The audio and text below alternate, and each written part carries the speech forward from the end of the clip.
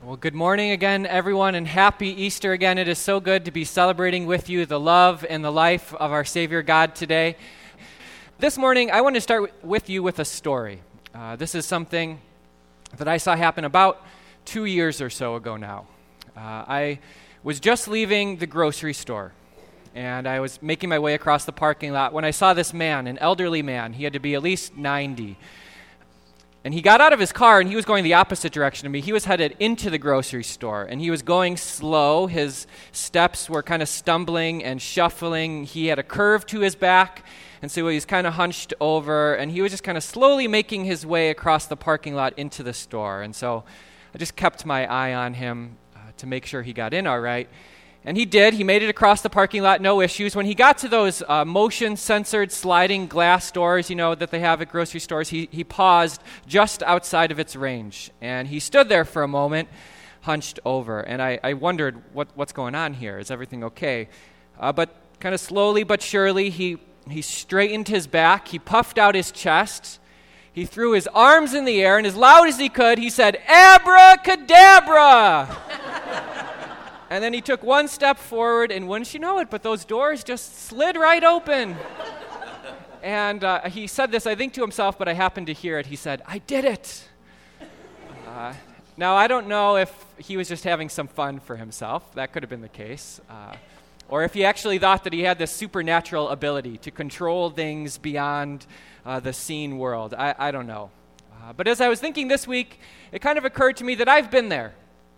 I don't mean that I've stood outside a Jewel Osco yelling abracadabra, but I've been there too. I have pretended to be something or someone I'm not. There have been moments in my life where I have acted like I have had some sort of supernatural ability. Sometimes I pretend like I have it all together, like I am in control, like I am this powerful person, and everything will be okay. And maybe you've been there too. I think many of us do. It's one of the ways we cope with this scary world we live in. And we do live in a scary world, don't we?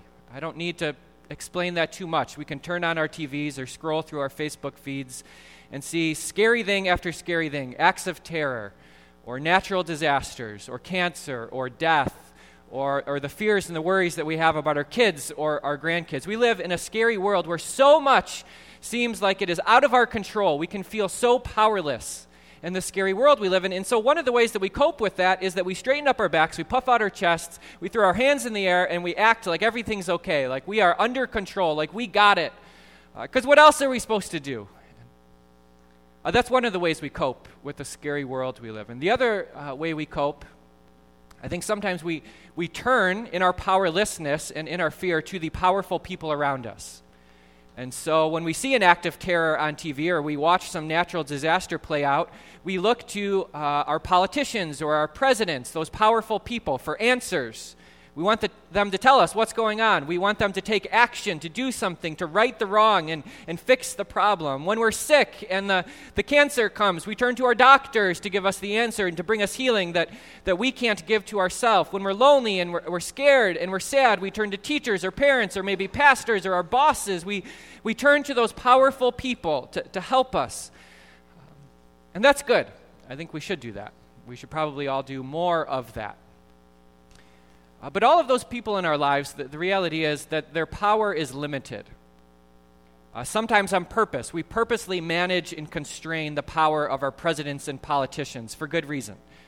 But even the power of our teachers and doctors, that's limited. It's contained. The power of your pastors is limited and constrained. They make mistakes, like when they forget that the choir is singing an opening song.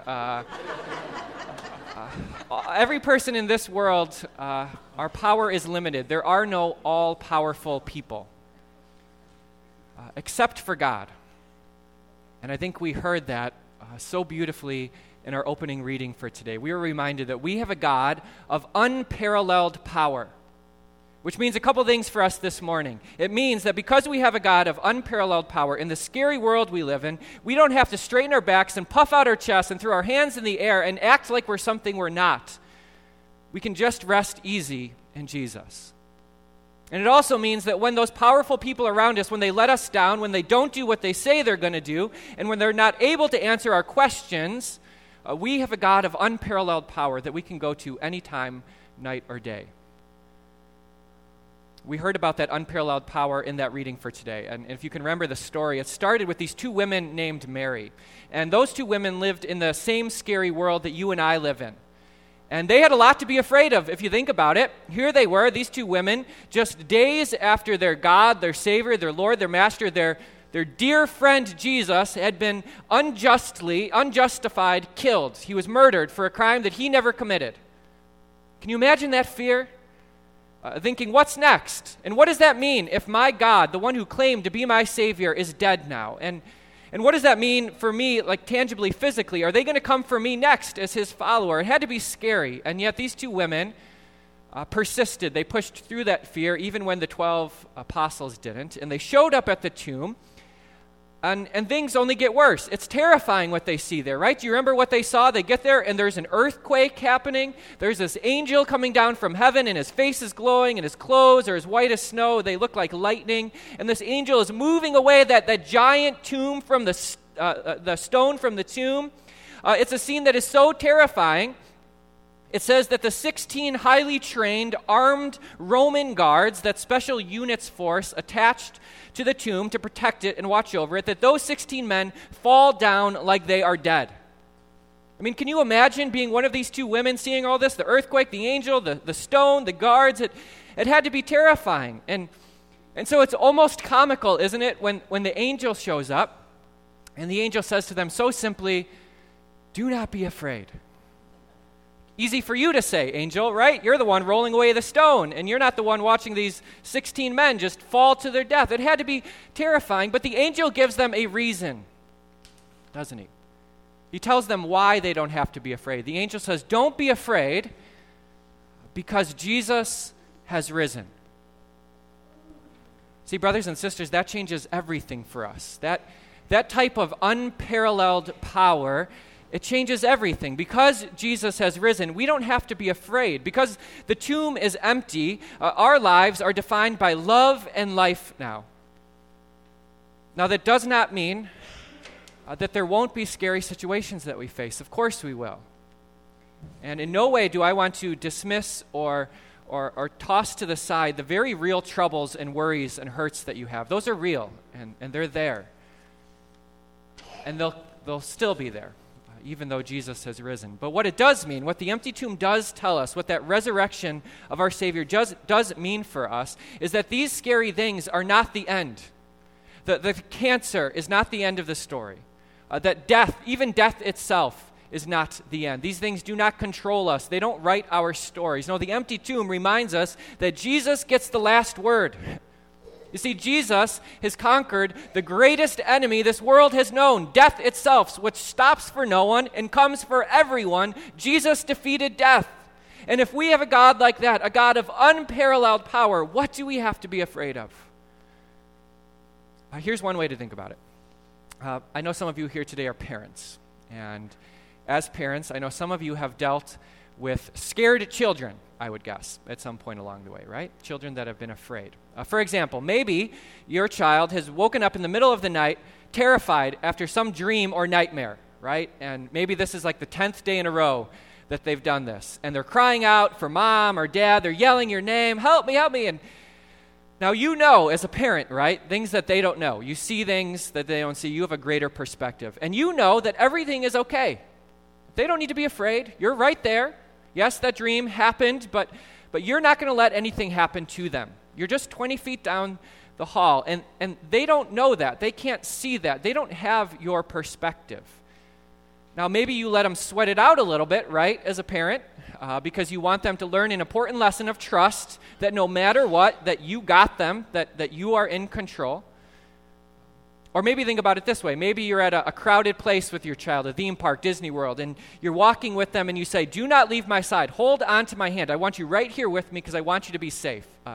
But your child becomes excited and distracted, and so they somehow pull away. They run ahead, and you're watching them the whole time, but they're maybe like 10 feet in front of you, and at a certain point, they look around and they realize mom or dad isn't there anymore, and they're reaching for your hand, and the panic sets in. Oh no, I'm lost. What am I going to do? And so they're crying and they're yelling, and you're just watching, right?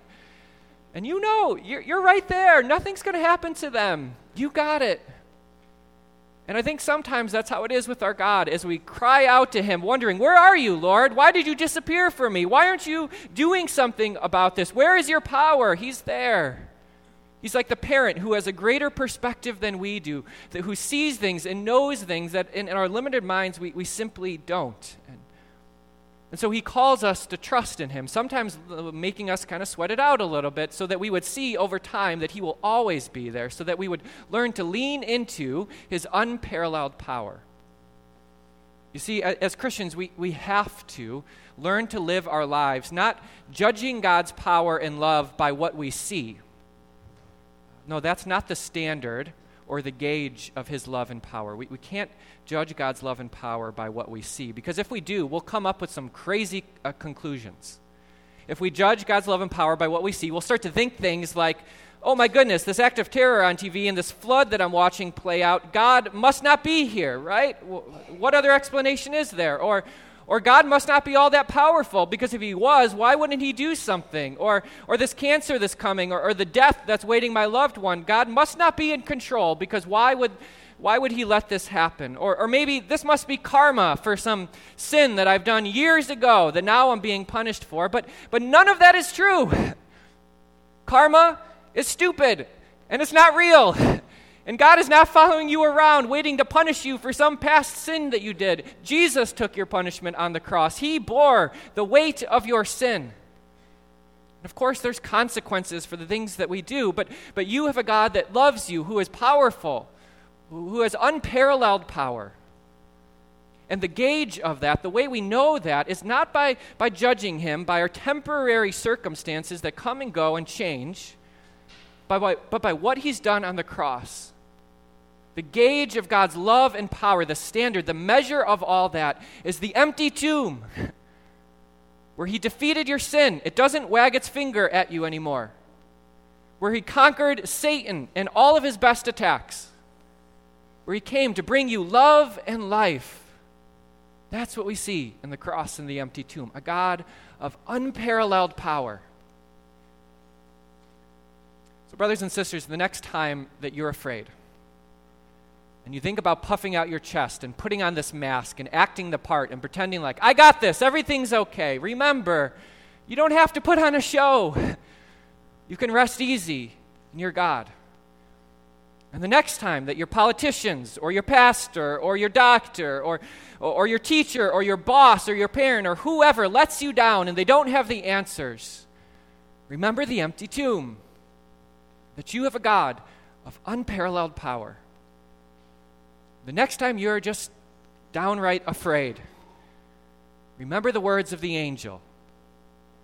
Do not be afraid, he said, because Jesus has risen.